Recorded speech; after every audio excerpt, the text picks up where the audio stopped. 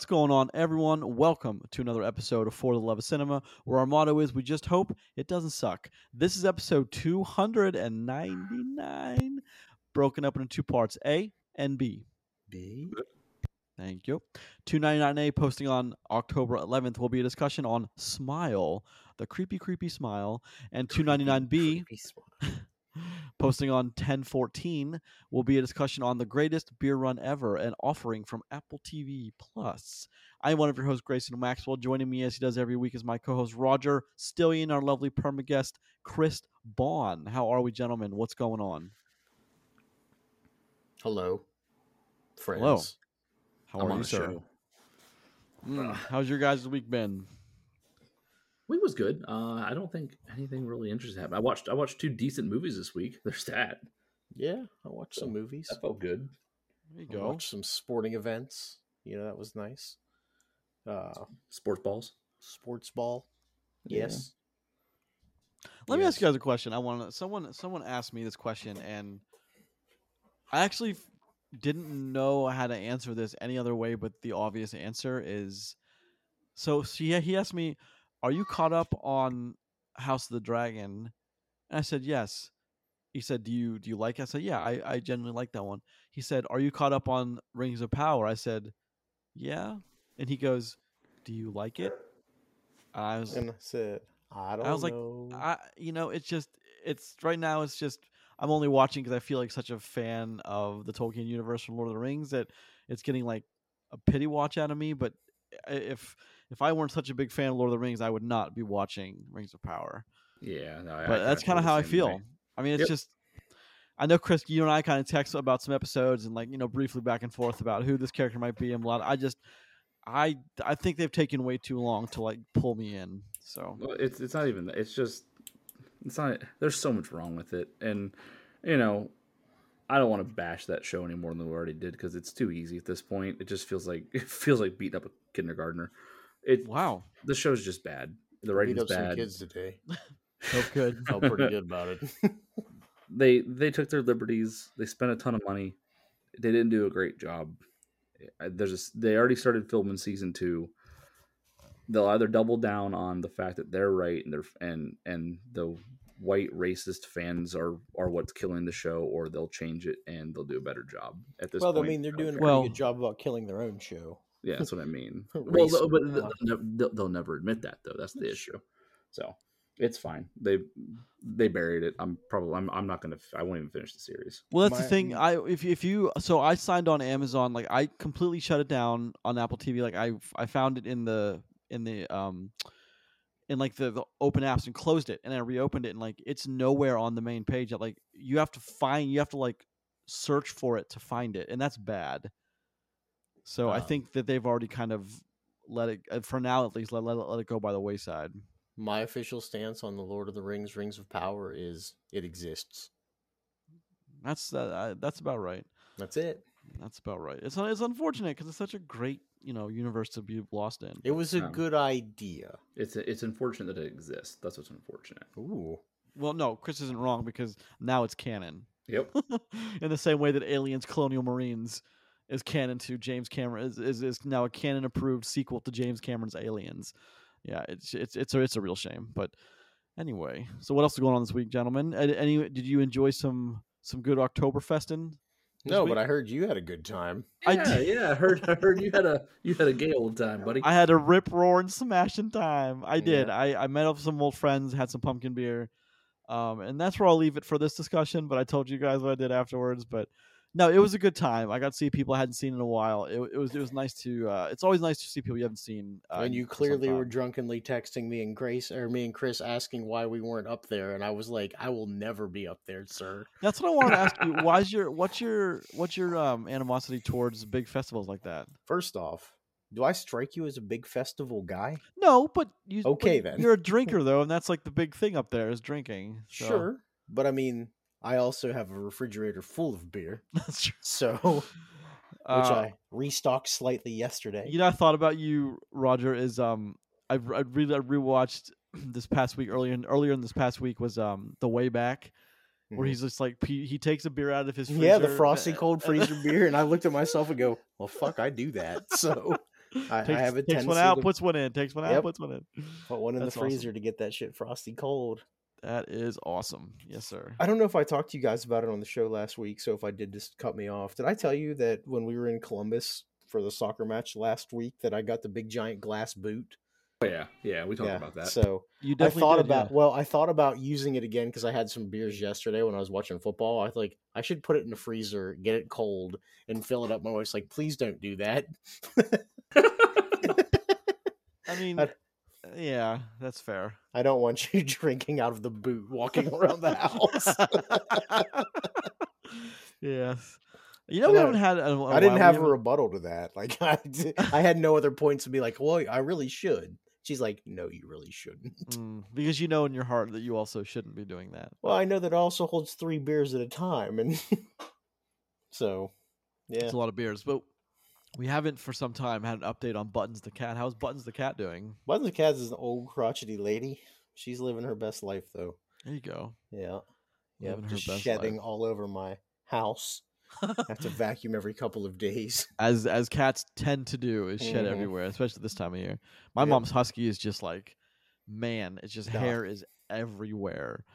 But it's getting colder, and I really appreciate that. It's getting. I like the weather change. This actually, I was doing some driving in and through Pennsylvania and West Virginia this weekend, and man, it is beautiful outside. Like Yeah.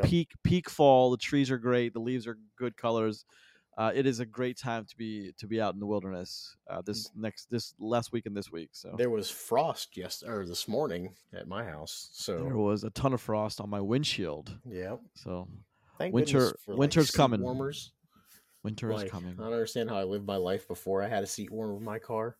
Well, Just like a poor person, just had to sit there, my ass be cold.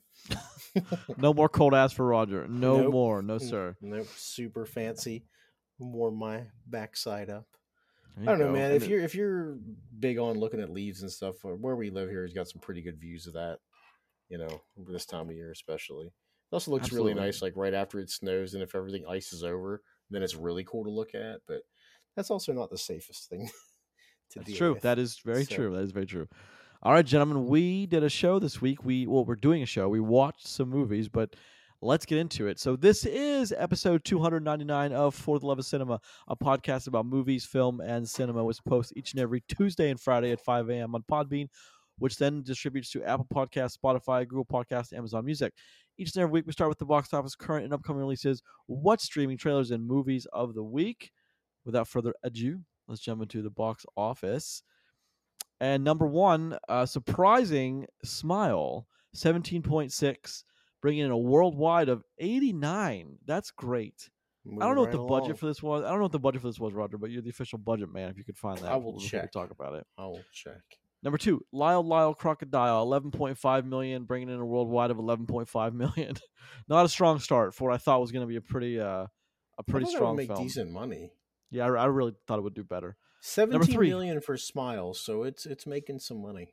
Oh no, it's well in the profit margin Mhm. as we speak. Number three, Amsterdam, not doing as well either. Like Lyle Crocodile, 6.5 million, bringing it worldwide to just 10 million. So That's- that number is kind of shocking to me. I guess shocking is not the right term, but with the star power behind that, like, I mean, what a cast, and didn't make much money. It's got pretty negative reviews. So well, but again, that's proof to me that there aren't as many cinephiles out there as claimed to be, or they would have watched Christian Bale.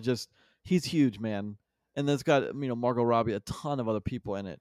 If you love movies and you haven't of course, watched it though, yet, I mean, what if it's just bad? well, but Well, people who haven't seen it don't know that. It is. It's not super wide yet, so. Okay, But so also, it's like Lyle peop- wide though. people that use that excuse. Well, it's bad, but you don't know that because you haven't seen it. That's my rebuttal. Well, okay. Well, I mean, listen, I know that I have been firm on not judging a movie until I watch it personally, right? But Correct. I am not the majority of people. I know we all know several people that just look at scores on Rotten Tomatoes and say, well, I'm probably not going to catch that movie because it's pretty bad reviews. There are lots of people like that. That's true. So, and listen, I can't blame people for that because, I mean, I harp here all the time that time is the most important thing that we have. And if I look at someone that's got like a 38 on Rotten Tomatoes or something, I'll be like, maybe I'll skip that. I'll find something else to watch at the movie theater, or I just save my money, keep my money in my pocket, and not go that weekend. Time is definitely a currency of adults. Sometimes I just learned this week I did not have enough time to do everything I wanted to do. But again, I budgeted my time poorly. But it's just, man, time is everything. And if you don't want to watch it, you don't want to watch it, I guess. But That's I'm really gonna check what it it comes out. down to. However, you Indeed, made sir. your decision to not watch it, you don't watch it. Amen. That's kind of my point. Number 4, The Woman King, still doing okay. 5.3 million, bringing a worldwide of 64. Actually, I retract that. It's not doing okay. That's like compared what? to its budget, right? That's 3 weeks or 4 weeks in. That should be well over 100 by now, and it isn't. Don't Worry, Darling, another 3.5 million, bringing its worldwide to 69. Nice million. Yeah, that's actually doing better than I thought it was going to do after watching it. But there's actually a lot of buzz, and people are really talking about it. I know Yeah. that I know people are still talking about Don't Worry, Darling. So I'm interested don't to worry, see. we talked about it last week. Hey yo. Hey yo, just where is Top Gun Maverick is number 10. So it can't. How? I mean, it's got to be 26 weeks, something like that now, to get to number 10. Worldwide of 1.479 billion. It's still making money. I mean, It's that's a still lot. making money. That is a lot, and Which- it's still making money. I'm happy about that. Sorry, Roger, I didn't mean to cut you off. Is Chris still here? Yeah. Chris is here. Oh, there he goes. Yeah, Yeah, okay. Yeah, sorry, buddy. I thought we lost you for a second. No, it's all good. I'm here, man. I say, good. Full remote today, guys. Full remote. Full remote indeed, and nude. Full remote and nude. No, I'm kidding. I mean, I am. I don't know about you guys. I'm kidding. We're not remote.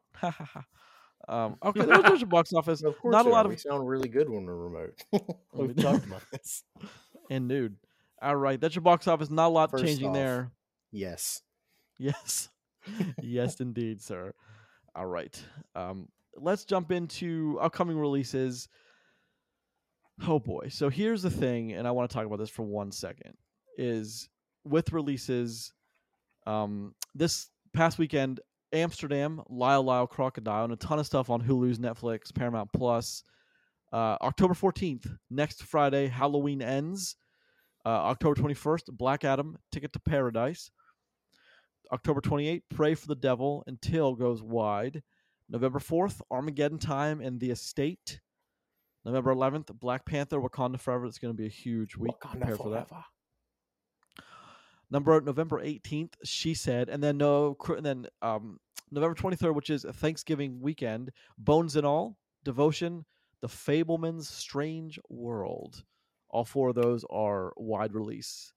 So I'm really disappointed by the release schedule for this fall. The lack of star power, the lack of big budget Hollywood films that come out. That it's like spaced out the way that it is. I agree.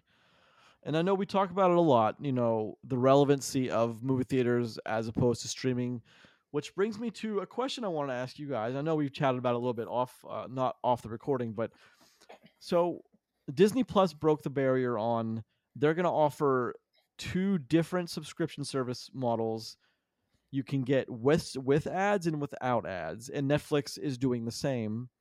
Which, of course, every other one will also do the same after this. Wait, are they doing the same or are they just doing ads? I thought Netflix was just doing ads. No, they're going to offer you. I read this, I Googled it, and Netflix is doing the same thing Disney Plus is doing, where they're going to offer you a version you can offer a version with ads and without ads. Oh, okay. I guess I didn't see that. So now here's a question on any streaming service, on your favorite streaming service of choice. Ask yourself, how much it costs. Let's just say Netflix is $21.99 a month or something like that. Yeah, it's up to $22 a month. Let's just say then that I'm right about Netflix, and it is going to do 2 models. $22 a month.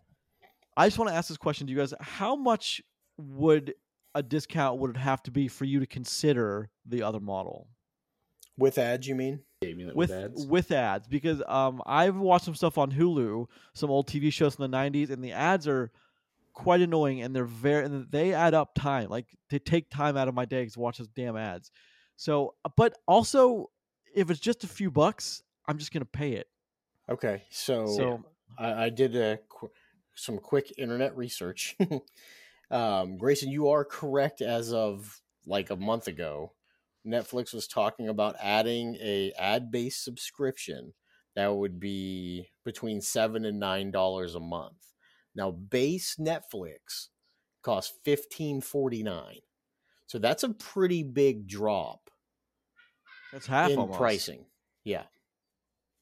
So I assume it'll be less than $10, and so for $5.49 a month to not have ads, that's a big number.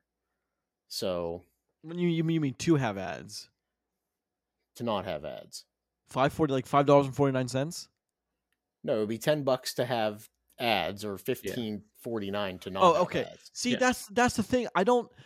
That's a big jump, man. That's Is it 33% though? cheaper. Hold on, but is it? But I mean, okay, but you're saying 30% cheaper, and I get that, but we're talking $5. It's not like Well, it's so you're saving $75 or something. But see, you're looking at that wrong.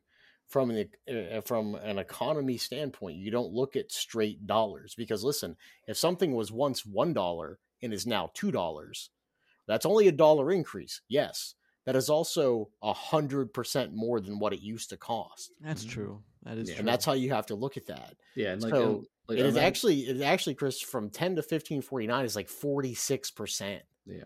That's and- such an incredible jump. And imagine, like, like look at it from the other perspective, like the business perspective. If when a company has like 20 million like monthly subscribers, or 20 million people that like receive an item box every month, and they raise their price by $1, they just increase their profits by $20 million. $20 million. You know what I mean? So it's like it's also a business acumen standpoint as well.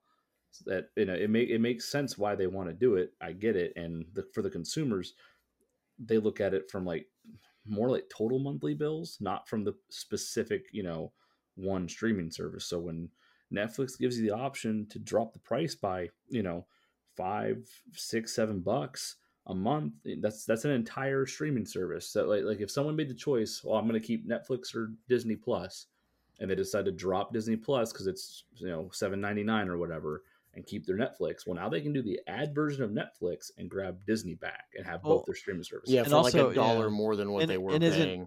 that's like the sweet spot, because Paramount Plus is what, $4.99 a month, $5.99 a month. I don't know. I don't have it. But like, it's cheap is my point. So you could drop, you do ads and also get a whole nother streaming service for what you were paying for. Yep. This is what I don't like, Chris, is something that you said several weeks ago that has stuck with me is they're going to get, so they do what retail does, jack up the price a little bit, then have a sale, but you're actually paying what it was before the price increase anyway. Yep. What I don't like about this is not only are they getting a little more revenue from people like me who I'm too lazy to like change my subscription model, so I'm just going to keep the most expensive one, which is what, when they change it, it's going to default to, I'm sure, on their website. It's never going to default to the cheaper one. No. So, and they also so not only do they get that revenue, but they're also getting ad revenue, which pisses me off even more. Oh yeah, because it doesn't. It just. But I mean, it just makes me angry because they're still gonna. I mean, since we're using Netflix as the model, they're still giving you those same shit movies of me time. It's not like, guys, we promise better quality going on. Like, no, they don't though. They just promise you the same quality of stuff with ads. And apparently, the model that they were looking to go after is up to 4 ads per 60 minutes of viewing, which is standard television. To every 15 minutes, you have a commercial break. Yeah, but how long did it say? How long the ads are? Is No, it? it doesn't. Yeah, it doesn't. It says up to 4 ads per hour. Those could be 30-second ads, 1-minute ads, or 2-minute ads. Well, I could tell you on Hulu it varies. It varies from 30 seconds to 2 minutes. Yeah, Hulu's all over the place. Yeah, but usually when you land a 2-minute ad on Hulu, that's the only ad you get though. So yes, it's not that bad. I mean, we all agree ads are annoying and a pain in the ass, right? But it's just one of those things where this is the way. So as long as people are paying for it, they're gonna do it. It's all just to protect, their stock prices, their stakeholder meetings and all that kind of stuff, until people don't buy into it anymore and they have to actually look at what they're doing and change the model. Right now, they're just doing everything they can to keep the business at the value that it's at and continue growth. So the other part of it is too is, for the longest time when people started switching from cable service or satellite TV service, they're like, well, there's no ads on there. Well, look, now there's ads on there. Mm-hmm. Yep. Like they have just successfully created cable television again. So, but the thing is so I mean, me and Chris have a unique perspective of this because we work at a telecom company. Okay, you know, I get people that complain to me every day that their stuff costs so much.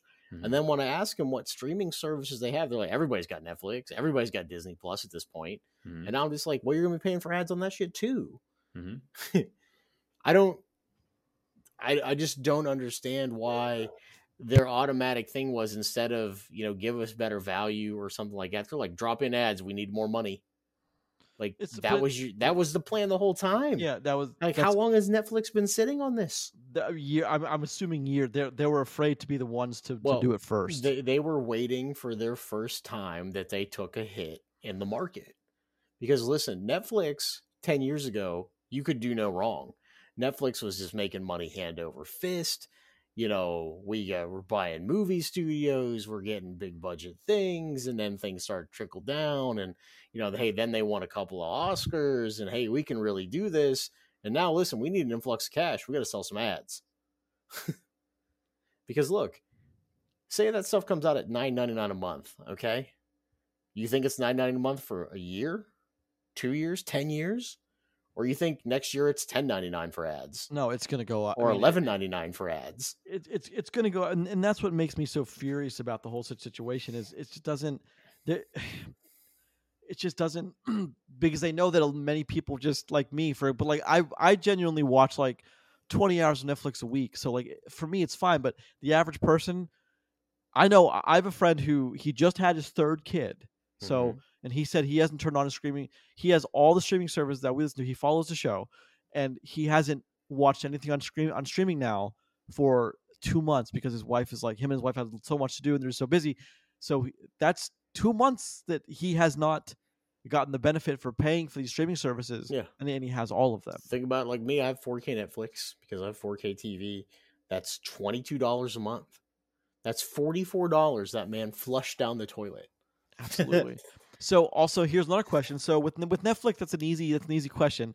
But what about the Paramount Pluses, the Hulus? If you got Hulu for one of the cheap subscriptions, and I do have the cheap subscription to Hulu. I have the cheapest option they have, so I'm okay with ads. Like I don't complain about it. No, me neither. But I also don't see ads in films. Only at the beginning of them. I don't see them in the middle. So the last movie I watched in its entirety was Prey, and there were like 4 ads at the beginning.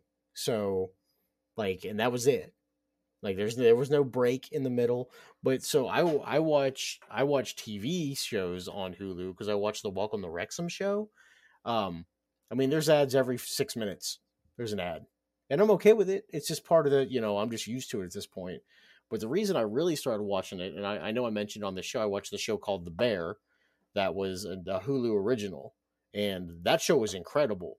But that show ranged from a couple of weeks there was like a 45-minute episode to 1 week there was a 24-minute episode.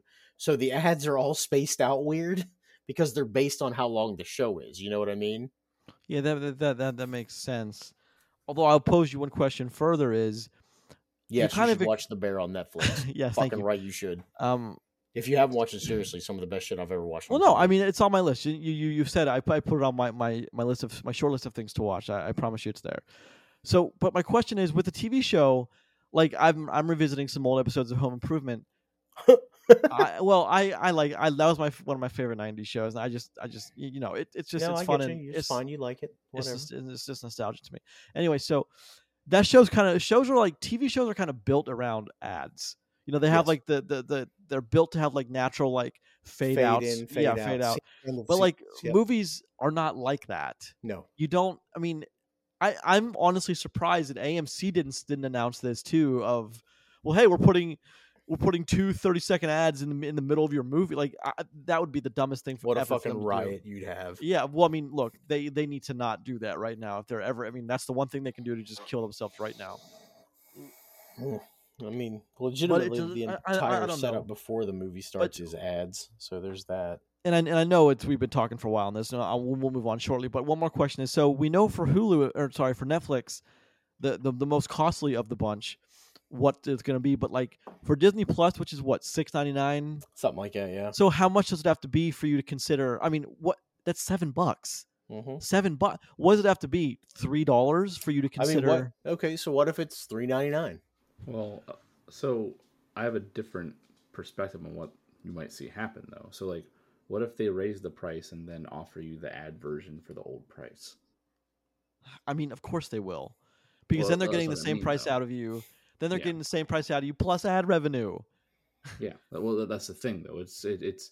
I think that's what we'll see, because so you have competition that has the same business model as you, just different percentages, well, different like values outright, right?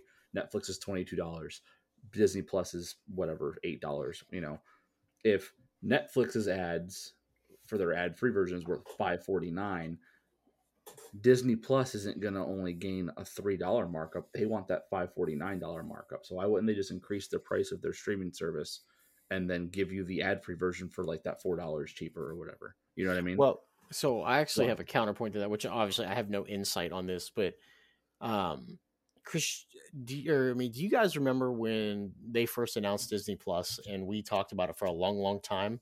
Mhm. About what we wondered what the price point was going to be. Yeah. And I think we all were like, oh, it's got to be minimum like $12 Yeah. or Yeah. something like it had to Yeah. be. And they're like, hey, Disney Plus is $6.99. We all went, huh? Yeah. Yeah. Exactly. Shit. That's a great value. Mhm. So I don't think Disney's as pressed for that kind of money like Netflix would be. Now listen, I'm not saying that they aren't suckers for corporate greed like everybody is, but they have yet to show that side of it as like, hey, we have to do this to maintain. Because remember, Disney is not just Disney Plus, or Netflix is just Netflix. True. Like they have so many other facets for income.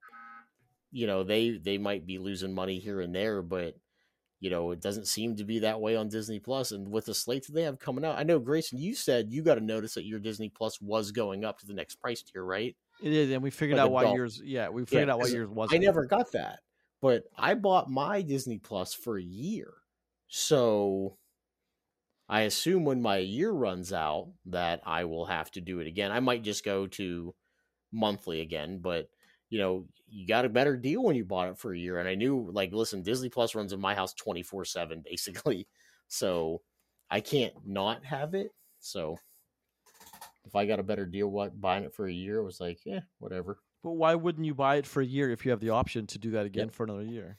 Well, so I guess I may have lost out on some value with that, though, because I do have all three of those services. I buy my Disney Plus for a year. I have ad-supported Hulu, and I have ESPN Plus. If I bundled all of them together, I probably would have saved more money than just buying Disney Plus for the year. You know what I mean? Yeah, of Because course. you do get a pretty significant discount for that. I think it's what you get all three of them for like $16.99 or something like that. Yeah, and here's the thing: when there's ad-free versions, the company wants you to buy in for the year because it guarantees your viewership Patronage. and your Yes. your money for a year. When there's ad options, though, they'd rather you do it month to month so you can switch and change, because then they get revenue either way, and they probably make more money off the ads than they do off of the guaranteed money from the non-ads as well. So they want you to feel that compulsory, or that option to switch to ads if you need to, or to buy in. Either way, you buy into the full price and you feel committed, or you do the ad version, they make more money most likely. That's and once they've got your money, they don't give two shits if you watch or you don't watch. They don't care as long as they got Yeah. your money. But I mean, and that's the other thing too. Try to turn it off so you get your money back. Yeah, that's not gonna happen. You're right. That's a good line. Like, nope, you already paid it. Sorry. buddy. Okay, so actually, I was wrong. So right now, if you got the bundle with Hulu, Disney Plus, and ESPN Plus right now on Hulu's website, it's only $13.99. That's a very good. That's a good ESPN price. Plus Yeah. costs $9.99 itself. Disney Plus costs $7.99 itself. Man, Yeah, that's a great model right there. It's very money saving. yeah. So I might have to look at that again whenever I don't have any idea when my Disney Plus runs out. It's got to be coming up soon because, like, when did it come out? I was trying to remember that too. It's like, Because I remember I bought it on like release day. yeah, you and I and- both did, but I don't yeah. remember when. I think that was 2018. I think it's been several years. 2019, November 12th, 2019, yeah. 2019. Oh no, yeah, you're right. 2019. You're right about Well, that. I'm sorry. What was the date, Chris? November 12th, 2019. Oh shit! So I bet you my stuff ends up like next month. I was gonna say, hey, you're about your year mark, right? Yes, that would be it for real. I guess I'll find out relatively soon. I'm surprised they let you re-up at a year. Like they let you repay for a year. They wouldn't even. I never even got that. Like they just knocked me down to monthly. Well, I never made that I decision. started it with a year, so maybe that was the thing. Maybe I'm like grandfathered in with that. Boy, you'd be foolish to change that then if you're grandfathered Well, in. not really though, because if I bought a whole year at like $80 or whatever, by the time I factor in my Hulu and my, Oh, that's a good point. That's a very good point. you know what I mean? I might have actually. I mean, listen, I'm not losing any money. I'm not saving as much as I could though. Which Well, means I need to there's a little insight into that. I've been thinking about that a lot lately and how much it's started to piss me off with all the greed, and it's just I can't even begin. Like, I mean, the dollar. I don't understand why one company's like, you know what, we're gonna do the opposite. We're gonna keep making ours cheaper, so we guarantee we get Netflix level number of subscribers. I'm surprised the company hasn't looked into that. I know it's not the way you get rich, like become trillionaires, but I mean, there's so many streaming services out there. How do you don't you think that they'd all want to make steps towards making their service A, unique, and B, must owns? Nope. But why? Why Make no? as much money as possible as soon as possible. But but that's not like the longevity strategy. That's like what people do in the out. I mean, that's what you do like in the right out the gate. But the long Make game as much isn't. money as you can, sell it off to somebody else, and it's their fucking problem. I mean, That's it. That's extremely true. Oh boy. So I mean, there will be more discussion on this in weeks to come, I'm sure, when we start getting more about this, because Netflix, I'm sure the greedy corporation that is Netflix will raise it within the first 6 months. I'm sure it'll be raised. But we have been spoiled for so long on these streaming services that had no ads, and now of course we're going to get ads everywhere. Yes. God, we should be grateful we should be grateful we didn't have ads for so long. My goodness. All right, gentlemen, let's take a look at what's streaming this week. We're taking a look at HBO Max. Well, a little movie I used to love and I've watched several times, 61, with by director Billy Crystal, with Thomas Jane, Barry Pepper, Bruce McGill. Roger, I know you know this movie. We've talked about Baseball it many times. movie. Yes, sir. That's a good one. Thomas Jane and Barry Pepper are the two that are chasing. I think running with Roger Maris, chasing And Mickey Mantle. Yep. Mickey Mantle chasing Babe Ruth's home run streak. That was way back in 2001. Like a very good, very high level production from HBO. Which is ironic because I don't think you even understand how relatable that or how relevant that is right now, because Aaron Judge just broke Roger Maris's record like a week ago for hitting his 62nd home run in the year. So yeah, you had no idea about that, did you? I don't know. I didn't. But what is Babe Ruth's record sitting at? It was 60. I was going to say Grayson knows sports ball. He does. I know sports ball.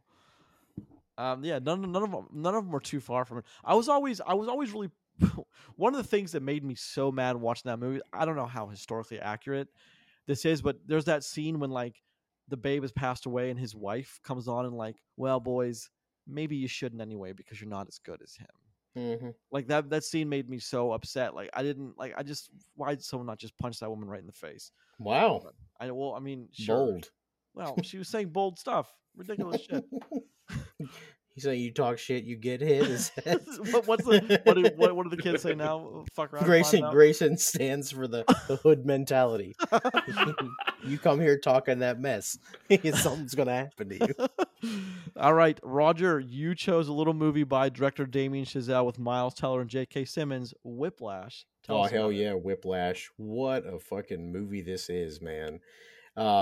This is like Damien Chazelle's like here we go sort of movie. This was Miles Teller and J.K. Simmons just going at each other, like playing off each other. Its movie is about being a jazz drummer, which is what Miles Teller is, and J.K. Simmons is like the director of the band that he's trying to get in. And Whiplash is like a notoriously monster piece of music, and that's what it's whole based around, is how well he can play it and the stuff that goes happen. Just what a crazy movie. So Yeah, A but, lot like, of other stuff happens in the background, but if you're interested in J.K. Simmons and Miles Teller just like going at each other the whole movie, this is it for you. that is This is it. absolutely one of Damien Chazelle's best movie, and that is one of his first. So Yeah. you should. I mean, that's a hell of a movie. And there's that there's that scene in the end where so they've had this little kerfuffle all the way through the film, and then like towards the end they kind of Simmons apologizes, setting up Miles for the character for the fall in the end, and then when he starts that last performance piece and then like winks at him to let him know that kid you're fucked. Mhm. And then, oh my goodness, it's just such a wonderful scene. It's Yeah. just, I mean, man. this is what J.K. Simmons won his Oscar for. They won the Oscar for. I mean, I think it won what 3 or 4 Oscars overall. So, yeah, big time, big time. That is that's a good movie. That's a very good choice. Now, Chris, I understand you chose another little movie. He chose Palm Springs. No, he did not choose Palm Springs, but Chris's movie is directed by Simon McQuaid, Louis Tan, Jessica McNamee, Josh Lawson, Hiroyuki Sanada, and Todanabu Asano. Mortal Kombat. Chris, why do you like that movie? Tell us. Because it's equally nominated as Whiplash for many things, As critically acclaimed. Yeah, on top of being a cinematic masterpiece in a lot of ways. No, this movie is not great by your traditional standards, but if you grew up with the Mortal Kombat series, the games and the original movies, even the second bad one in Armageddon, but the first one was just it was different for its time. This comes back and pays a lot of love to the fans of what Mortal Kombat is. This movie's just it's just dumb fun. It's bad fun. We had fun watching it, even though I think we scored it at an average of like 3 or something listen, like that. That movie stinks, and that movie fucking rules. All at the same time. And Yep. if you're a fan of Mortal Kombat or just movies so bad that they're actually kind of good, go watch Mortal Kombat. It's on HBO, and it's a decent. Turn it on and just kind of laugh at it or get shit done in the background while you got that movie playing. It's got some love from me. Yeah, I like Mortal Kombat. And let's not forget the gem that is Josh Lawson's Kano. He was the producers saw him come in for an audition and they knew what they had. They absolutely knew what they had in that character. He knew what he had. He said, "I've been waiting my whole damn life to play this character." That's right. All right, that's for HBO Max. 61, Whiplash, and Mortal Kombat, all available on HBO Max if you have that service for your streaming pleasure. Let's talk about some trailers, guys. Another Black Panther Wakanda Forever trailer. Roger, tell me about it. What do you think? I mean, we get a lot more shots of the bad guys in this movie, so that's kind of cool. We do. I mean, I'm a fan of this one. I really am a fan of this new trailer. Not that I wasn't a fan of the other one, but sure. I like It's what more it does. revealing in this one.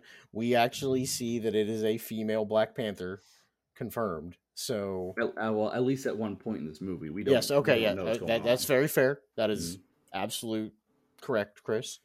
Look, I hope they don't put any more trailers. This movie comes out in just a little bit more than a month. I don't want to see any more of it. Yep, Just saying.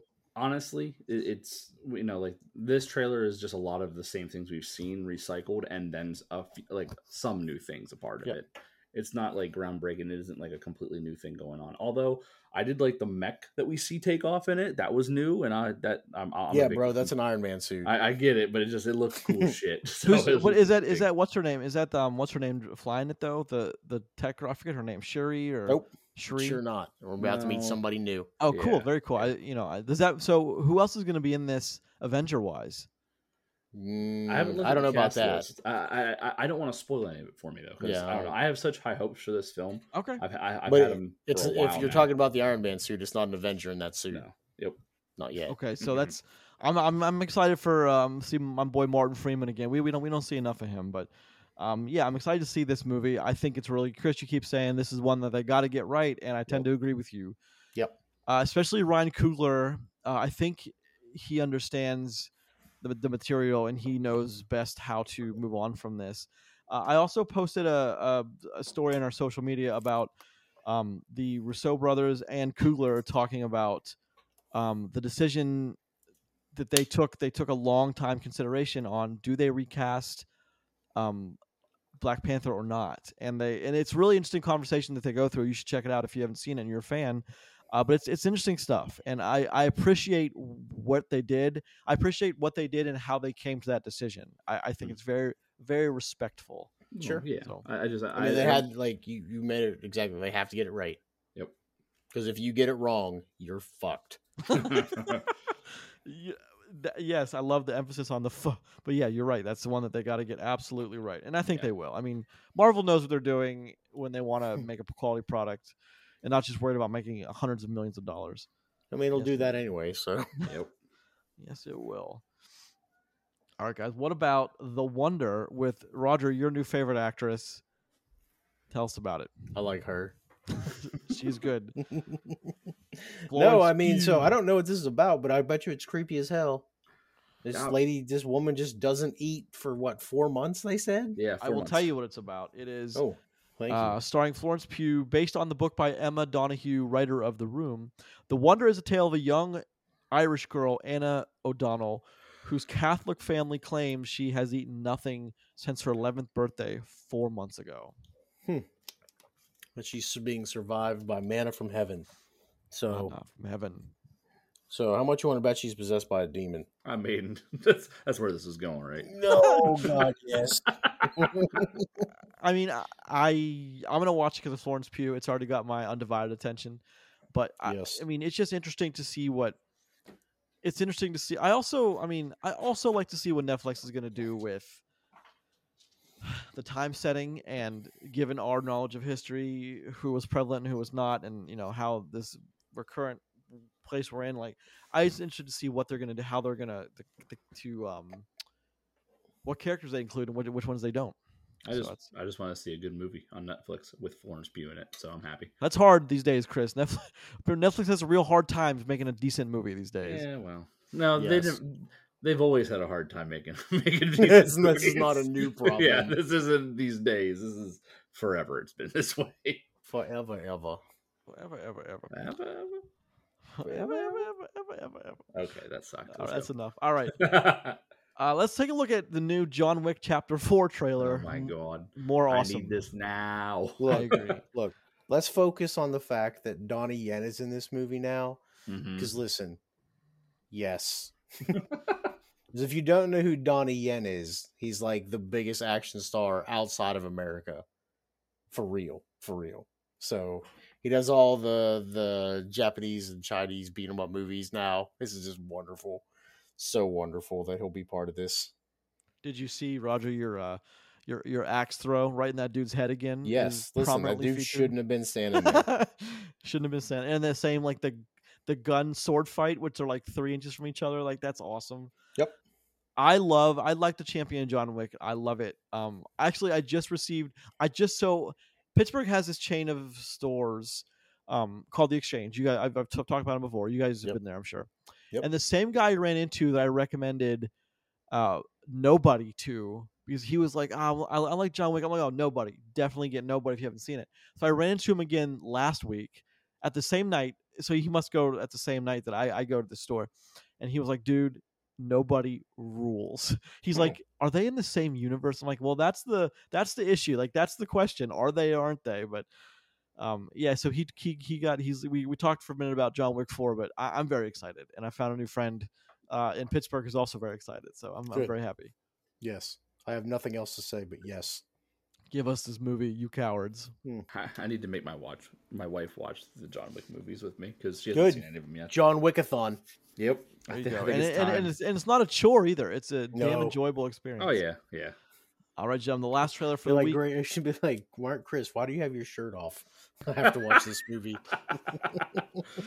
All right, the last trailer we're talking about, Emancipation. Thoughts, gentlemen? Will Smith post slap, So I wonder how long. I mean, this movie's been done for a while. So, or at least during the Oscars, it was almost done. yeah. So it's been So- done since at least February or March. I guarantee you. Do you think he'll get an Oscar for it? Well, so look, here's the thing. He actually still can win an Oscar. Yeah. What? He's just not allowed to go there. Yeah. Oh, interesting. Yes. He's allowed to be nominated. He just can't go to the show for 10 years. Oh my gosh, that's insanity. Like I thought about that when I saw this trailer. I'm like, wow, I forgot about that slap for a good couple of months now. I didn't even think Then you about it. felt But better about yourself because that's well, all we had to talk about for months. that was awesome though. I still can't believe that happened on live television, unedited live. Well, they tried to edit it out, but you saw it. I just I'm a big fan of Will Smith in general. I think that man is one of the best actors on the planet. And when he really puts himself into these roles, like as we know from King Richard, he can make some bangers. Yeah, he's pretty good. Yeah, he's a pretty good actor. So I'm excited to see what we're gonna do with this one. This is Lincoln has announced the slaves are freed, yet in some places in the Confederacy, in the South, it's not quite so the case. So they're trying to make their way north to find Lincoln's troops and the emancipated slaves. So I think he's going to do a great job. Yeah. I think he's going to knock it out the park. Yes. Nice. Okay. I have no other discussion. I think, listen, I have no reason to think this movie will be bad. And if Will Smith hadn't slapped Chris Rock in the face a few months ago, we wouldn't even be talking about it in any kind of negative light. You'd be like, okay, this movie's a big deal. Yeah, so, it is. No, do you think they're going to treat the release as a big? This is on Apple Plus, so do you think Apple's going to like advertise it? Yeah, probably. Okay, fair. Well, it's like I don't know if you've seen it for the movie we're going to talk about in our second episode this week for the greatest speed run ever. I've seen this movie advertised on regular television, like normal commercial style. So, yeah. Emancipation? No, greatest speed run ever. Okay. Well, yeah. As we get closer to that, I'm sure we'll see Emancipation being. Well, Apple also makes they make high quality productions. They do. They got money to spend. They've had more. They're one of the few streaming services that have more successes than not successes. I will say. I think the only Apple movie we didn't like was the Tom Hanks. Yeah, because the movie was bad though. Greyhound. Yeah, it was. You know, there's a sequel to that. There's another one coming around the corner. Yes, Tom Hanks is hurting for money. I get it. He's not. Tom Hanks has never heard for money, but yeah, no, we're excited for Emancipation. All right, gentlemen, we talked about Black Panther: Wakanda Forever, The Wonder, John Wick Chapter 4, Emancipation, all some good movies. Very excited to talk about them. But let's move into the movie of the week, gentlemen. Let's talk about Smile. Creepy as fuck. It is a creepy movie. And we have to. I think it's well earned. I think it's well earned, but the Rotten Tomatoes, as we now tradition will dictate to us, is tomato meter is 77%, and the audience scores is 79. So pretty close. Not dead on, but pretty goddamn close. Good scores though. Yeah, I think very fair of two of the movies as well. All right. Saucy Bacon is Rose Cotter, Kyle Gallner, Joel, Caitlin Stacey as Laura Weaver, Jesse T. Usher as Trevor, Rob Morgan as Rob Valley, Cal Penn as Morgan Desi, and Robin Wright as Dr. Robin Weigert, not Robin Wright, as Dr. Madeline Northcott, directed by Parker Finn. Roger, what's this one about? Smiling. This one's about when you see a certain videotape, you die 7 days. Oh no! Sorry, that was The Ring. Yeah, Just let's get the elephant out of the way first. That's the obvious. There's inspiration pulled from The Ring here. Definitely. So I disagree with you guys already. It isn't The Ring. It's just there are other movies like The Ring as well. This is your run-of-the-mill curse movie. Sure. Hold on. But The Ring is by far the most successful of those. Yeah, this one's pretty close. I mean, even the characters of take Naomi Watts' character. She, has the help of her ex helping her, trying to figure something out before it's too late. You see something that you're going to die in a few days later. I mean, come on. Can you really blame someone for saying that, oh, this is The Ring, right? Can you really blame them for saying that? Well, no. I mean, it's comparable, but I don't think we don't know if they took direct inspiration from that movie. Like they watched it and said, okay, we need to have these characters or this No, kind of okay, and that's fair, but like, Yeah. listen, this definitely goes on the line of that type of movie. Yes. But it also, if you ever watch the movie It Follows, which is an Mhm. excellent movie, Yes. also super creepy. Same thing, same general point Yes. of a curse is passed you. That one is passed through intercourse, though, not suicide and brutal murder. Yeah.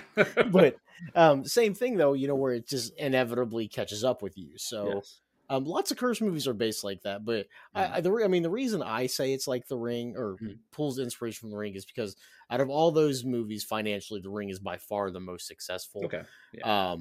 Listen, if somebody didn't, most people will pull that correlation between Mhm. the two. Listen, that is not a knock on Smile. I don't Okay. want to say that, but it definitely has that vibe to it. Okay. So if you haven't watched Smile yet and you're listening to us, if you didn't like The Ring, which is super fucking creepy anyway, Yeah. Smile's probably not going to be for you. It's Well, but just not so, going to but the Ring is also Listen, when that bitch like, come out of that TV, no, yeah, fuck that's, no, yeah, man. that's that's the No. thing is like that was like shock value of like, I wanted to leave. I wanted to go home. but that's just so. But the Ring is also like very well made movie, like one of the best of 2002, I would say. Sure. And it's also got but they're two very different ways of Hollywood storytelling. This is definitely the more of the smaller budget, independent, It Follows type of, and The Ring would be the other side of full production value. You're gonna have the same looks throughout. You're gonna have the same stylization, tons of money into the budget, a big sweeping story with a good score, and but there's just two different ways of telling a very similar story. So I mean that's also fair. I mean, Chris is right. The comparison when you say this is more like It Follows in The Ring in style, I think, more than anything else. So I mean that's also I think a discussion point. I would like to note that being cursed must be terrible. It must suck, Generally, I think so. Yeah. especially Yeah, like knowing you don't get any like cool curses, like the Beast from Beauty and the Beast, where he just turns into like this ravenous wolf animal and can just destroy everything if he wanted to. Listen, he didn't use his power correctly. Let's just be honest. Yeah, no, I mean, Dork. sure, but so Rod, what I'm is gonna live in my castle and read books and talk to the fucking candlestick, loser. So Rod, tell us what Smile's about then. So Smile is about a curse that is passed from person to person by watching someone commit suicide in front of you. There are some other factors that do factor in, like some underlying trauma, which is part of this big story. But that's really the gist of it.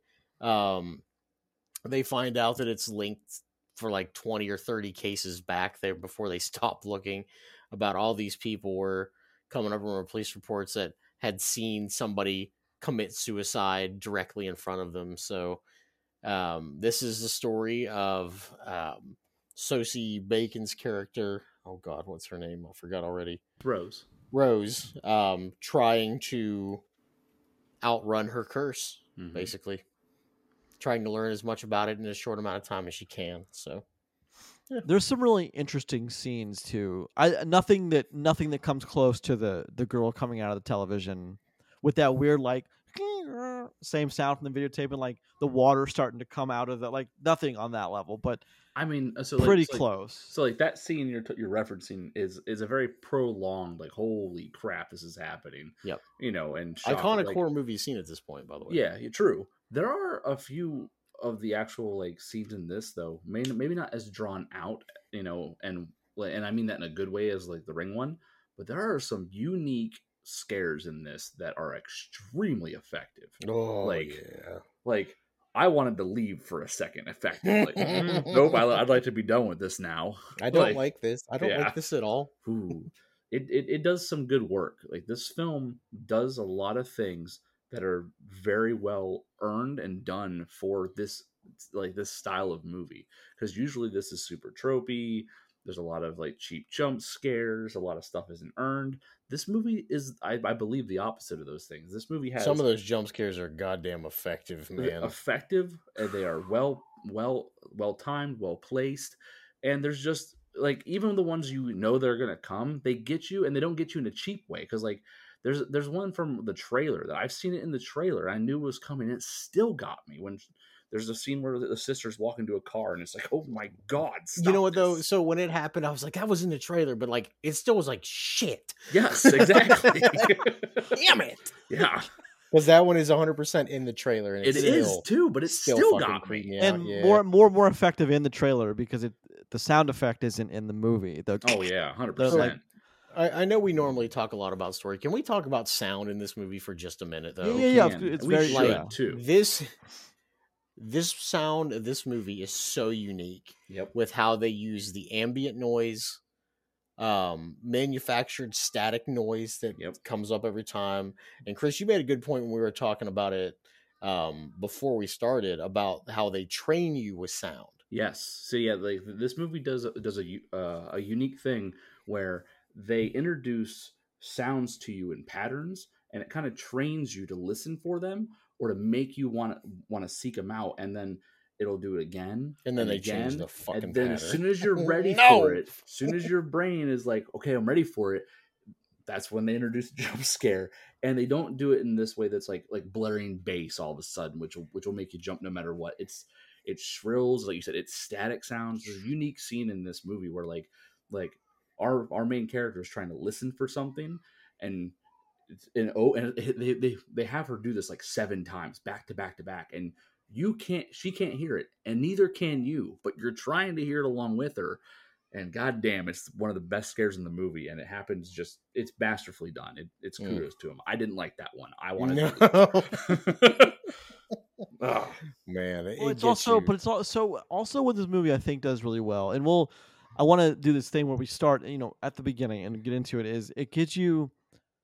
It's a lot of these scares are slow builds, and what it does very effectively is, for instance, when early in the movie when Rose is sitting in her kitchen drinking a glass of wine, and for some reason there's no fucking lights on for whatever none. reason. They don't like lights in that house. Or it's just weird. But and then she sees this face in the fridge, and like it is legit a face with a smile on it, and it's creepy as hell because it holds the shot for a little while and it keeps going back to it. You're like, that's it? And then the fiance walks in and just the scene continues with, but it does that really well too, and it's effective. Now the opposite of this, of course, I think the biggest offender of the opposite of this is The Nun.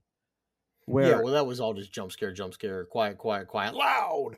Yeah, but I mean, The Nun did a few good things. For example, Roger, I know you blocked that movie out of your memory pretty. Yeah, no, it effectively. scared me. I didn't like it. But when you remember when the girl was walking down that long corridor and the thing was just behind her the whole time and it was silent. Just tackles her from the side. Yeah, but like that, one of the more effective scares, but like we'd seen it coming, but that's one of the better scares in the movie too, and one of the only scares that wasn't a jump scare. Mm-hmm. So, but this movie does. So let's start at the beginning then. Okay. When we are introduced to some characters. So like Patient Zero, quote unquote, which is like in our movie, like the person that kicks us off, we have our main character in a room, basically psych evaling her name is Laura. Yeah, Laura, who just came in. No one's met her before, and like she has a back and forth with this character, and she eventually breaks down. But that whole scene was just, the tension was there for like the audience too. Like you knew where this was gonna go. The movie's just kicking off. But even that, like the girl they had to play Laura was spot on, right? She had like the creepiest of the smiles, I think, early on in this movie, and it just sets the tone. But even before that, though, how we start with that shot of the car driving in the neighborhood, and then we flip completely over. Yep. Oh yeah, that was nifty. They did that a few times, and I don't remember seeing that often. But where we start is with. There's obviously a middle-aged woman in a bed who you can like having an overdose, who is definitely having, or the overdose has happened and she is expired on us. But that's what we start with. We don't get any kind of context outside of that. Like you go pretty far in the film before you realize what that is. Actually, to the end, right? Yeah. Like the end before you get the whole story. Yeah, so like last 10 minutes or so. I have a theory about why they started with that scene, and then also with some symbolism with some camera work that I'll touch on once we talk about Act 3. But I think there's a reason why they open up with it, and then we get the different kind of like camera angles and like scene intros that we do for some of this. So I think it's done on purpose, and it's well done in my opinion. No, of course it's done on purpose, but Yeah. why do you think it's done, Chris? Tell us why. Oh, it's telling a story, and it's nothing like in your face, but there are some symbolism with circles in this, as in full circles. So the camera for some scenes as you lead in, it's rotating, right? And as the movie progresses, it's actually going more, and it's actually making further around the circle. And when we finally end up back with, eventually with the lady on the bed who's overdosing, the camera completes its rotation finally, which calls back to our main character Rose's trauma.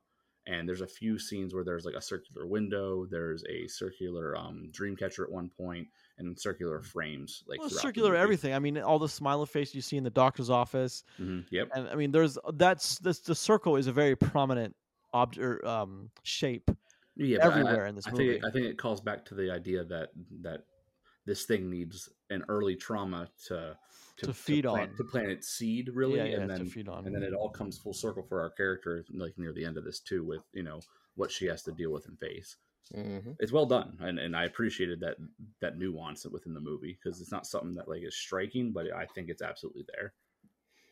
Agreed. I mean, this movie does a lot very, very well and very clever. All the little things you see, like all the detail in the sets, and I know that in one when she walks in her front door, it's towards the end when like the clock she's working with and what day she's on, and there's the thing on the front, where you like you'd walk in and put your keys in like right inside your door. There's a thing that says "Last Chance" on it, but like I mean. It's probably like a last chance for this sale at Polo or whatever, for the sale or whatever. But like the for this sale is covered up and all you see is last chance. Like that's how you know that, okay, movie's coming to an end right here, folks. We're going through. But I mean, one thing I liked was like all the detail in the set design is the more you look around, the more you. I mean, I'm sure second and third viewings of this would be very rewarding. Nope. I bet it might. Not for me. Well, I didn't. Before we jump into like go back to the beginning, I will say this to me is the problem of the Babadook. When you reveal it, it kind of loses some of its terror to me, because like the whole thing is like you don't know what it is. Like there's nothing. She keeps telling people, I don't know what's bothering me. It's something, an entity is haunting me. And like when they reveal it in the end, it's like I probably could have done without or much less of it. I hear what you're saying, but at the same time, I don't mind. So like sometimes, yeah, the reveals it does ruin it. I don't like. We watched, what was the one with the little kid and the best friend, the imaginary friend thing, and come play, not a yeah, that was it. Yeah. Like when they reveal that monster, I think it does lose some of its terror. But in this one, I actually didn't mind it. Now there's some issue with some CGI at the end that was really bad, but like the monster version of a mother, I think, is really well done in this, to show how it's another symbolism of how this is something that's been bigger than her whole life. Call back to the original trauma. Exactly. Yeah, it's like it's been bigger than her entire life, and that thing lanky and creepy as hell. I don't know. I don't like that at all. No, it's creepy, but I think you probably understand. I understand what Grace is meaning. Mm-hmm. That by far is the least scariest part of this movie. Oh, 100%. I agree. I mean, at least I felt that way. Oh, yeah, I agree. I wasn't just like, oh, I was just like, huh, yeah. All right then, However, we do get some very just awesome imagery at the very end of this, with what happens. But yeah, that's kind of how I feel. Is I could have done with that, and they did such a good job leading up. I almost wish they hadn't. Now, I don't want them to go the route of, remember Bird Box, where you never see anything. Yeah, it's just like, come on, that was maybe a little underkill. But so going back to the beginning, we're introduced these characters. We're introduced to Rose as she is a mental patient, or not a mental patient. She is a psychiatrist, takes care of people in need of some mental help, and she works at an emergency psychiatric clinic, and she's and that's kind of how that's hardcore shit, though, by the way. It is, and it's clever because it allows her to be introduced to this thing and to reintroduce to her trauma, which is great, because otherwise she'd have a tough time doing it.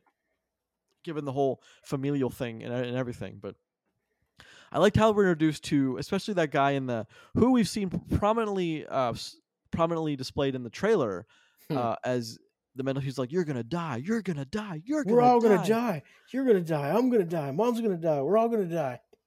And I really like that build. I mean, it's all part of the slow build up to an eventual Was it ending. That's like, Carl? whoa, Carl. yeah, Carl, Good to see you. Carl, good to see you, Carl. From Happy Gilmore, Billy Madison, Billy Madison. yeah, Billy Madison. So I always appreciated that, and that's some of the little things that I liked was especially as she's walking through the mental institution. Like again, on second viewing, I'm sure you'd catch so much stuff walking through that mental health hospital on the second viewing. Yeah, so this is one I think I'm going to check out again when it comes to streaming service without ads. You're Without a sick son of a bitch. Well, I want to see what I catch. But so I think some of the other like scares in this movie that'll be good to like look out for in a second viewing, since you're the one that's going to do it, are, and this goes back to what you said about there never be lights on the house. When they have those long camera shots on the darkness, and there's like just a little bit there, but you can't really like a tell. faint fuzzy outline. Oh, though, there's an early one in the kitchen in the early scene that you referenced, where like you can just barely make out Laura just standing there in the darkness. That's the shit I don't like. Nope, I don't like that. It's terrifying. I got a problem with open doors, and I don't like that. And there's another scene where like she's sleeping in bed and her fiance is on the couch. Same thing. There's this long shot of like the door behind her, and I wanted to leave. I don't need this in my life, guys. Like, how'd your wife handle it? She was equally creeped out. She at one point, I think she asked me if we had to watch the whole thing. Yes. Yes, we do. But no, you're right though. I think some of those are very effective, and they're not jump scares. There are jump scares, but they're not used. They're not used a lot, and they're well earned. So this movie does a good job of feeling creepy. And I don't mean creepy it's skin crawly. It's like it does a very good job of this. And I mean, it does build tension very very well. As much as I hate it, I appreciate it. Well, you're not wrong though, but I also like how it also kind of Kyle Gallner's Joel, her ex, when we're introduced to him. And also Trevor, Jesse T. Usher as Trevor. A-Train's in the house, baby. Yeah, no, that's Train. That's what I know him from. A-Train. Yeah. Okay, so I like the setup here with the two men. Although we never go into that. Like, there's never like a weird, like, oh, you don't talk to him anymore kind of triangle, which I appreciate because we don't need it. Nope. What I do like is, of course, the setup of Joel being he's a cop.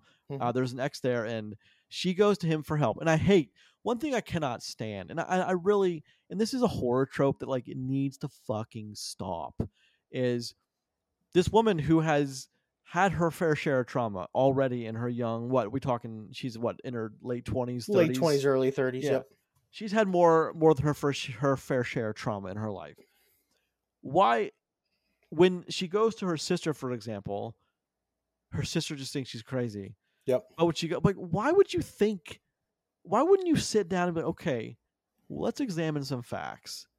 But like, why in these horror films do we never like? Her husband believes her only after she gives him names to investigate in his police computer, and he can like, whoa, these are all connected.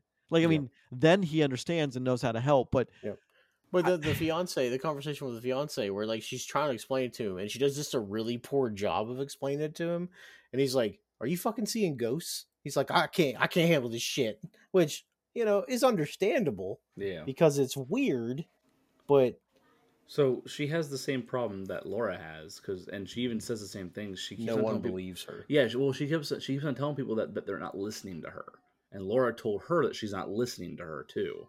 So it's just one of those things where like it's real to her, it's real to no one else, and it's nice to say why don't these people believe her, but if a buddy of yours came onto your onto your porch and want to talk to you about the ghosts he's been seeing lately, you'd think, all right, man, I think you need to go home. How much have you had to fucking drink tonight? You smell like 22 Bud Lights at this point. Yeah. So what are we doing do here? you need me to give you a ride? Yeah. Like, it's just, I think most people would think this is kind of crazy. And then also there's a point with the sister where they talk on a porch, and the sister says, you're acting just like mom before what happened to her. So Which is a super shitty thing to say, by the way. It is, but at the same time, it's gonna she's gonna pull from that memory and relate it to, well, mom was a nutcase too, and now you're just being that. So of course she's not gonna believe her. She's gonna think, oh, she's acting, and it's gonna end up just like mom. Yeah, she's fucked up like mom was. Yeah, there's a lot of things that'll lead to you not believing what someone's saying in this regard. And it's easy for us because we know what's happening as the audience. We're rooting for our character, but in the end, if you put yourself in the actual position, it's going to be tough to swallow that pill and go, okay, let's explore this a little bit. Well, let's but pretend you're right. That's not what I mean, though. It's like they've never known this girl to be anything but serious and like hardworking. I mean, obviously isn't she a PhD candidate in the beginning? No, she's a doctor. That's Laura.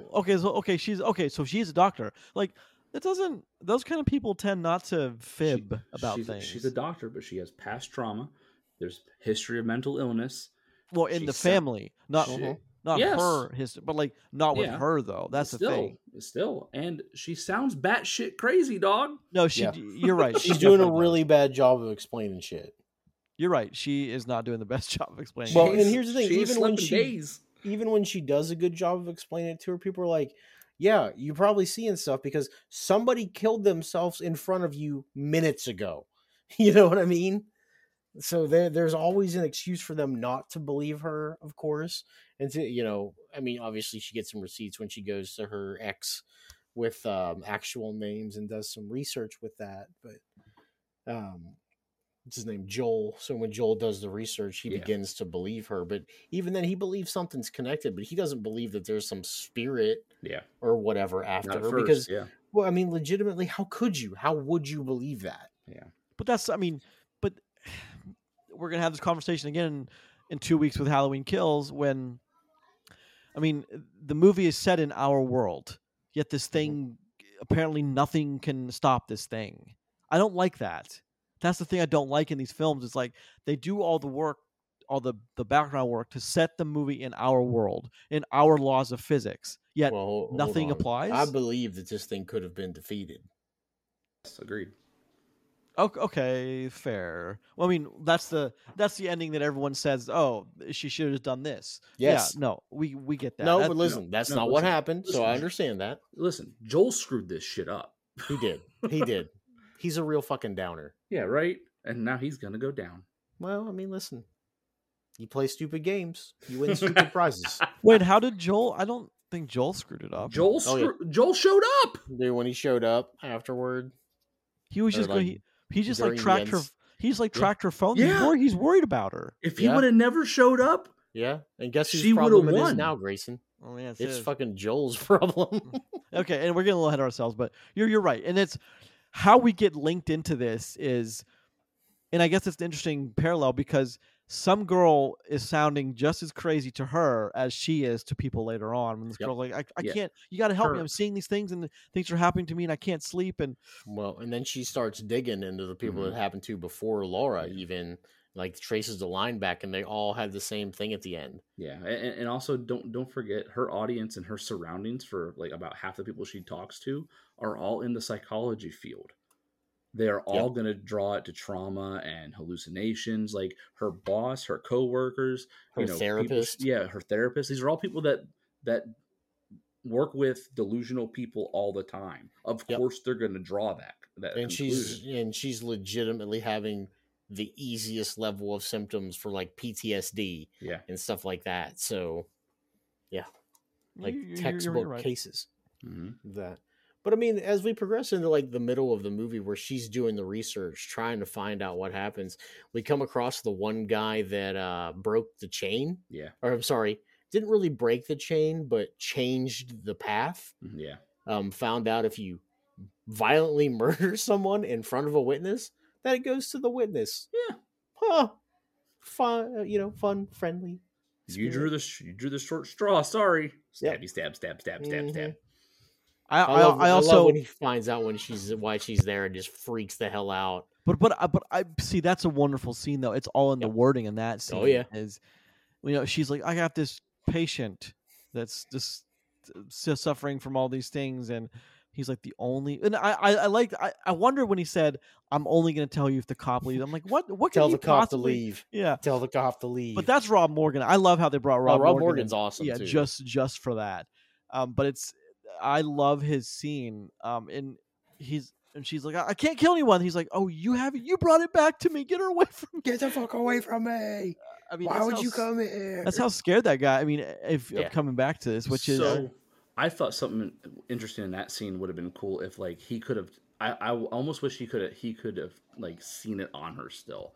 Like he had it at one point and he passed. Oh yeah, it like seen like the like I was expecting for like her to like have some aura about her or like it being what's the room term for with that, them. miasma? Yeah, miasma. I was expecting him to be like to like still be able to see it on her in some way since he's like survived it. And like just completely like shut him down. Stain on her. Yeah, almost. Well, what I was hoping was as they were carrying him away, it would get him because she brought it back. He got away from it successfully, no contact, and then she brings it back to him. I was like, oh, that'd be interesting. It didn't happen though, and I thought that was weird. But I mean, because it's right there. I mean, it's an obvious miss. It's right there. Yeah, well, I mean, and you figured that demon would like to be in that jail because that's like 60 victims. Oh, Party Central, yeah, baby. right, Let's go. Yeah, people. I mean, trauma, right there, of course. There was. I like that scene a lot. It's very revealing, and it's. But you also have great actors doing it.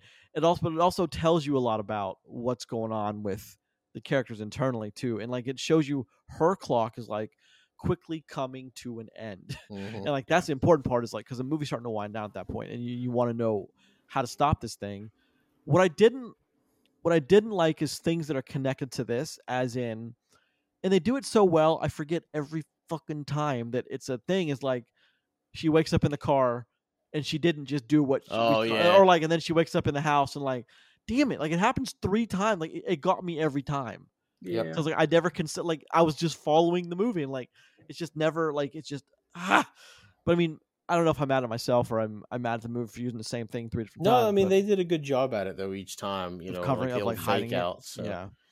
Especially with, I mean, like, but you knew just before the event revealed itself, you knew, like with Joel in the end, with the hospital and the stabby. Yeah. But you saw it coming. That's the thing. Yeah. I thought she did it for a minute. I thought the movie took the high road because like it sets up Joel coming in at the end, right?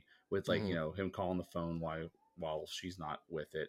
Like, but then all of a sudden some shit happens. She's driving away. It's daytime. I thought, the movie didn't go there. She broke the circle. So let's see how this ends. So many days. Yeah. Let's see how this ends. Let's see what they do to wrap this up. And then like, and then very quickly that changes, but it's like, oh, okay. But like for a minute, I thought they did something different, but but I respect that they didn't though. Yeah, well, true, because a movie like this, the whole idea of the curse thing is supposed to be hopeless. It's got to end only one way, right? Yep. So it makes sense.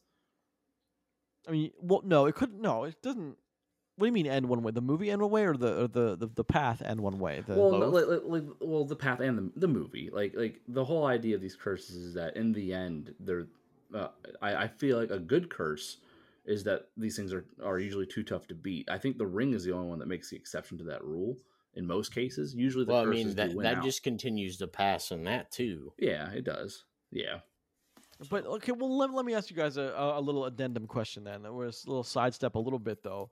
And Roger, I'm trying to go down that thing. Well, this didn't happen, so let me phrase my question: is when you watch when you invest, if you're the average person, A-list or not, you're investing anywhere from $6 to probably $15 in the majority of the country to watch this. Mm-hmm. You're investing 2 hours of your time and a little bit of money plus whatever concession money. Do you want to watch a story play out where it's just like Blair Witch, it just ends it ends where it begins, circular? Or do you want to watch a story where this girl, like in The Ring, for example, she figures out and she beats Samara rather than gets trapped by it again? Like, what do you want? What do you personally want to see? Well, You know where I stand. I do. However, I know what you're going to say, but I'll take the cop out here. Is like I don't really have a preferred way. How the movie ends, I'm okay with. If it would have went a slightly different direction, like you're talking about, I would have been okay with that too. I was just really happy that I sat through an entire horror movie that fucking scared me, and I watched the whole movie going, "Huh, that was pretty decent." Listen, I wasn't shocked by anything. It wasn't overly surprising how stuff ended, but it was a very fitting end to the movie. And I think that's what matters most. Yeah. You could make it and have it go a different direction, like the fake out scene that they do, and I would have been okay with that too. But I'm totally okay with how this movie wraps up. Yeah, I think I agree with that on the front where like this could have went I think 3 different ways. Yeah, I think Yep. I could see this going down. And either any of those, as long as it's done well, I think I'm okay with. Now we talked a lot of praise in this movie. It does have your horror movie trope, Mhm. some things in there. It does have a lot of jump scares. It leans heavy on the jump scares.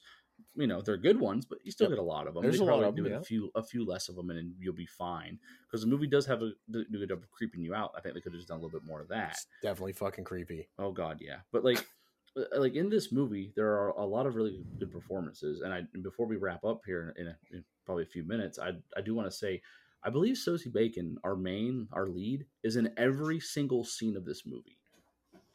Like every scene she's in. So she's on the whole time, and she's fantastic. And without that performance, this movie does not do well. Like I think she's very good. And then we have a couple other good performances. I like the guy who played Joel. I think he did a good job.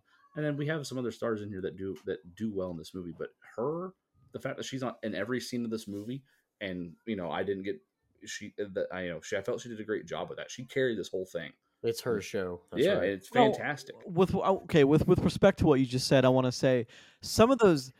And I don't know if this is intentional. I think it might be because it kind of just I could see them doing. I could see the people with the creative decisions doing this. Is some of those dialogue deliveries, those dialogue exchanges, are terrible, like awful, Well, okay. like terribly written. Can I make a? I'm sorry, I'm not trying to change your perspective on this, but let me give you because I know what you're talking about. So I think the dialogue comes off occasionally as poorly written because of what she's trying to communicate as she's having like this breakdown. Okay. Now, yeah, the script strength right there is not the best, but she does a really good job about sound like a fucking crazy person, right? You understand what I Yeah. mean? Oh, She's and- trying to relay all this information, doing a really bad job at it because she's literally on the borderline of a breakdown. Yeah, and she looks And terrible, by the way. She does. She is just progressively decaying. I think is that what you're meaning, Grayson? Like when they're having like her frantic talking, when she's trying to explain stuff to people. Is that what you're referencing like, there? not even in like does. I'm just talking basic, like the scene, for instance, with her fiance, Jesse T. Usher. Some of those dialogue scenes are terrible, and with the when the say in the scene when he has called over the therapist and they're all in that same room together, it's just awful. But but sometimes like it's almost the way they choose to edit those scenes is like the camera will come back to the main character Saucy, and then she'll say something really wooden, and then it'll stay on her for another second. I noticed, and then it'll cut back. It's almost like it's because there was some of that in. I know, Roger. It follows. We didn't talk about that on the show. We started way after that, but some of those dialogue exchanges and It Follows, like it's so wooden and rigid and awkward. But I think it's on purpose. Well, so 2 things on this one. I do believe it's on purpose. Like 2 things on what you just said. I think some of the dialogue exchanges being kind of bad. I think Sosie does a good job. I think some of the supporting cast is a little bit is a little bit off. I think A Train was his name, Jesse. Jesse. I think he's a little bit to be desired in this movie, but they don't give him a lot of work in the script to be able to to build up. I don't think. and his character kind of sucks. Like we see that we're not supposed to like him anyway. Nope. I do think, Grayson, that the long shots that are like full frame on one person, that's on purpose in this movie, because the movie's training you. This movie does a lot of hard cuts, on one person and then going to someone else, and you're ready to see a smile on someone's face all of a sudden. Mm-hmm. So they don't want everyone on screen. They don't want everyone in frame. They want one person in frame and then to go to the other person. They want to go back to Sosie, and then it want to be a long, just a lingering shot on her, and then it cut to someone, and you think there's going to be a smile on someone's face. I think that's by design in this one, because of the way that they've emphasized on just like you're seeing one person, and the next thing you could see could be terror. And I think that's what they're going for in this film. I could be wrong, though. I don't know. I think that's a tough, because what I'm talking about is just bad line delivery. That's what I'm meaning. I think you guys are trying to go off on a different tangent, but I'm just talking about bad line delivery. And I don't know if that's intentional, or like it's intentionally wooden, or it's not. Because like no actor is going to give a bad performance like on purpose. I don't think I thought ew to like a lot of the dialogue, except for like maybe like one or two times.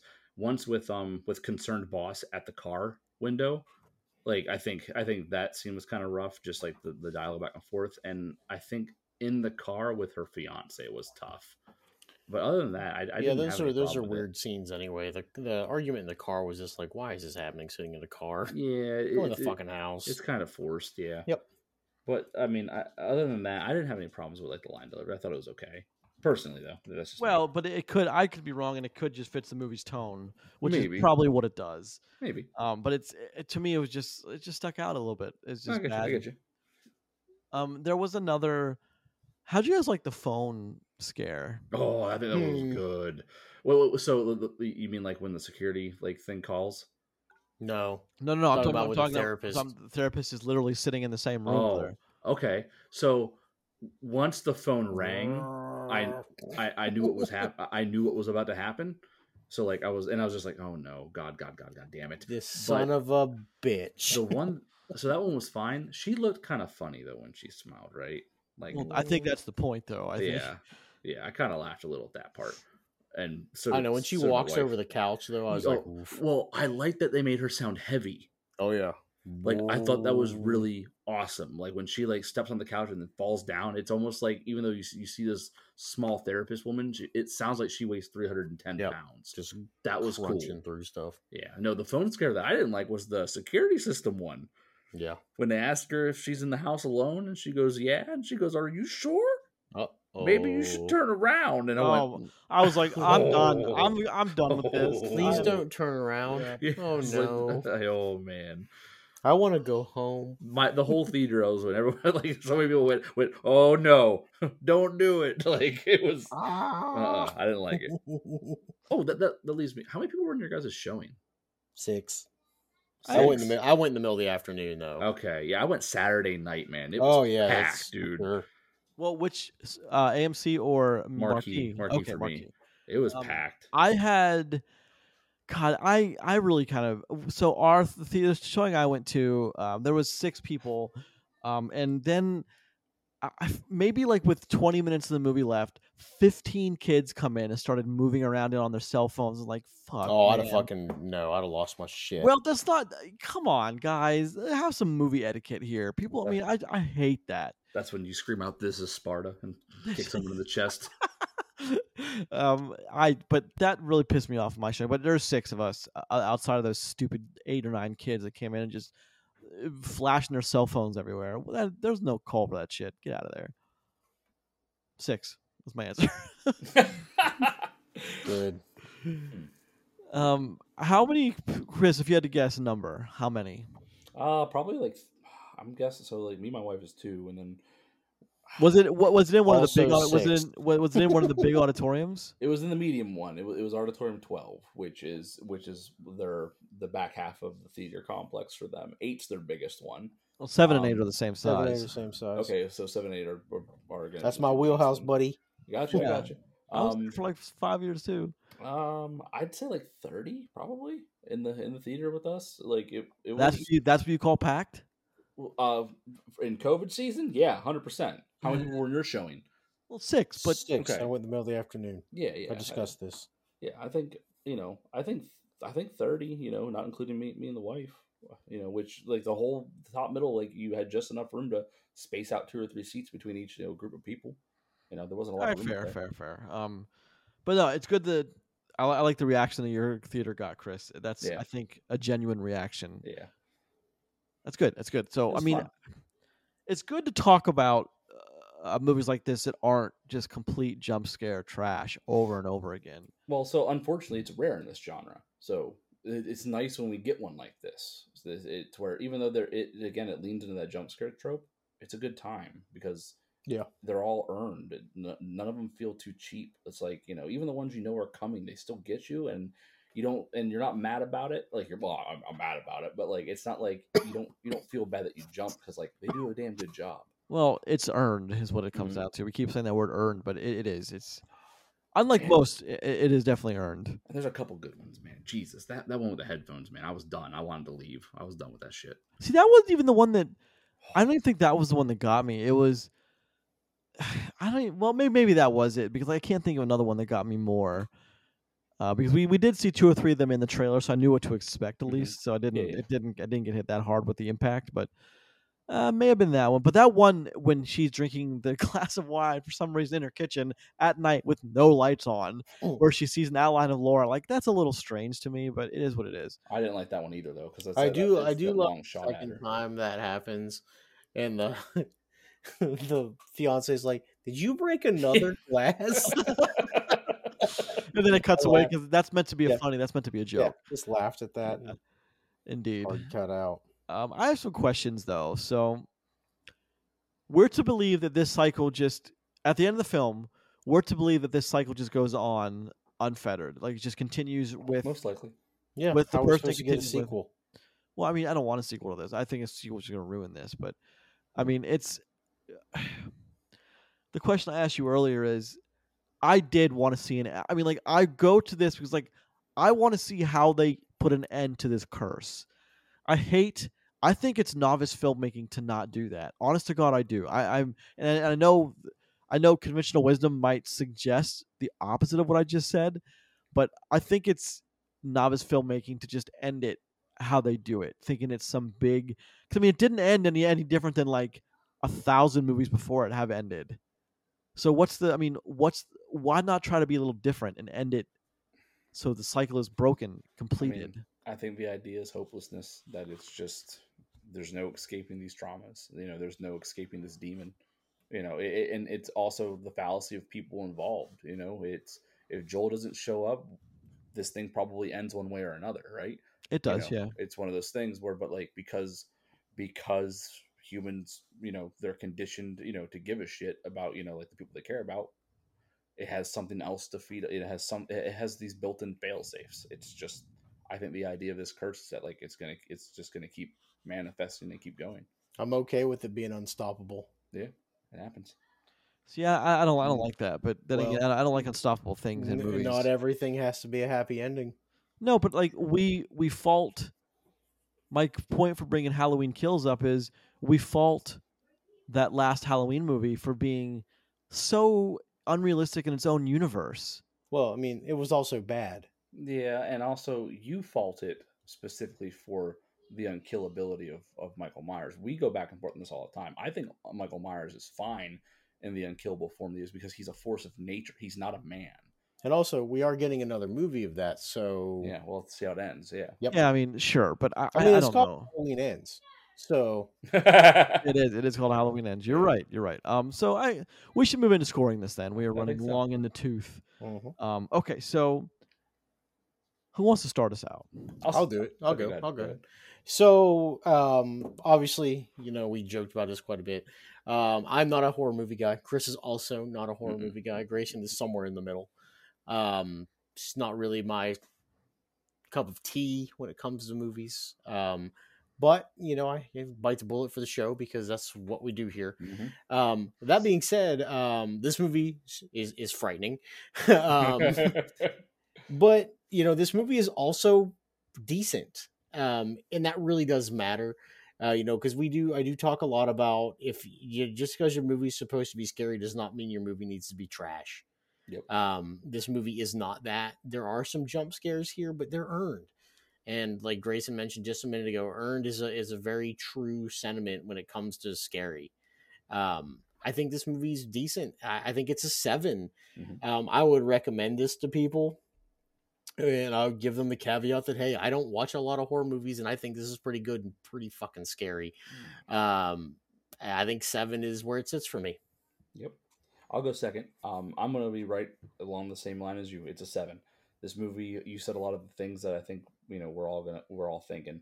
This movie is scary. It's creepy. It does a great job of doing the things that it wants to do. And all of that on the back of I think a great lead performance with earned, jump scares instead of cheap ones. This movie just feels creepy as you watch it, and they do a lot of unique things and there's a lot of underlying stuff that they don't slam into your face that is just kind of appreciated by someone like me when I watch this kind of stuff. So this thing's a 7. I'll be able to recommend this to anyone that asks me if they should go see Smile. I'm gonna go one step above and give it a 7.5. Ooh, that's a half step above, sir. I enjoyed it. I really enjoyed Smile. I didn't like how it ended, which is why it stops from being a little higher. But good horror suspense is so rare, I think, these days, that it's when you get a good one, you really have to hold on to it and enjoy it for what it is. I'm gonna give this one a second viewing, not theatrically, but I'll do when it comes to streaming service. I have no problem doing that. Maybe even a third viewing. I don't know. I think it'll reward people a lot for seconds and third viewings, not fourth, but certainly a second viewing, if not a third, would do really well. One last question for you guys: do you honestly guys think that there could be a sequel to this if there was bigger box office and interest from the producers? Yes. Yeah, so here's the thing. I don't doubt that and I think it picks up immediately after the movie ends. Yeah, I don't doubt that there will be a second one. There could be a second one. I hope there isn't. I think that I think it wouldn't be as passion filled the second time around. I think it would probably be a far worse movie because we already know how this works. The whole movie is going to be about how to make it not happen, and I think that will be boring compared to what we went through in this one. I disagree. I like the prevention aspect of it, and yeah, I get you. I think The Ring, though, is fortunately just a better movie. Oh, I think it ekes it out in many of the categories, and definitely for me, because The Ring is a more straightforward Hollywood thing, especially with The Island and Brian Cox, and I was never supposed to have a child, and I think he adds so much to that movie, and Naomi Watts, just such a phenomenal job in that, and. But this is a very capable thriller. If you're looking for something to really, get your Halloween spirit in gear, this will do it, I think. Yeah, and also if you're into this, support this movie because this is, I believe, this director's first major film. So this is not a bad first showing for this guy. Nope, good job. Well, and support your theater, support theatrical. I mean, that's it. I hope this movie hits 100. That'd be great. $17 million budget and hitting over 100. That's not bad. That's pretty good. That's fantastic. Yeah, that's not bad at all. All right, gentlemen, we have done an episode. I think so, yeah. This has been episode 299A of For the Love of Cinema. Each new episode posts every Tuesday and Friday on the podcast service of your choice of the following 5. Apple Podcasts, Podbean, Google Podcasts, Spotify, Amazon Music. Please leave a comment or 2, rate, subscribe. Every little bit helps. More importantly, thank you very much for listening.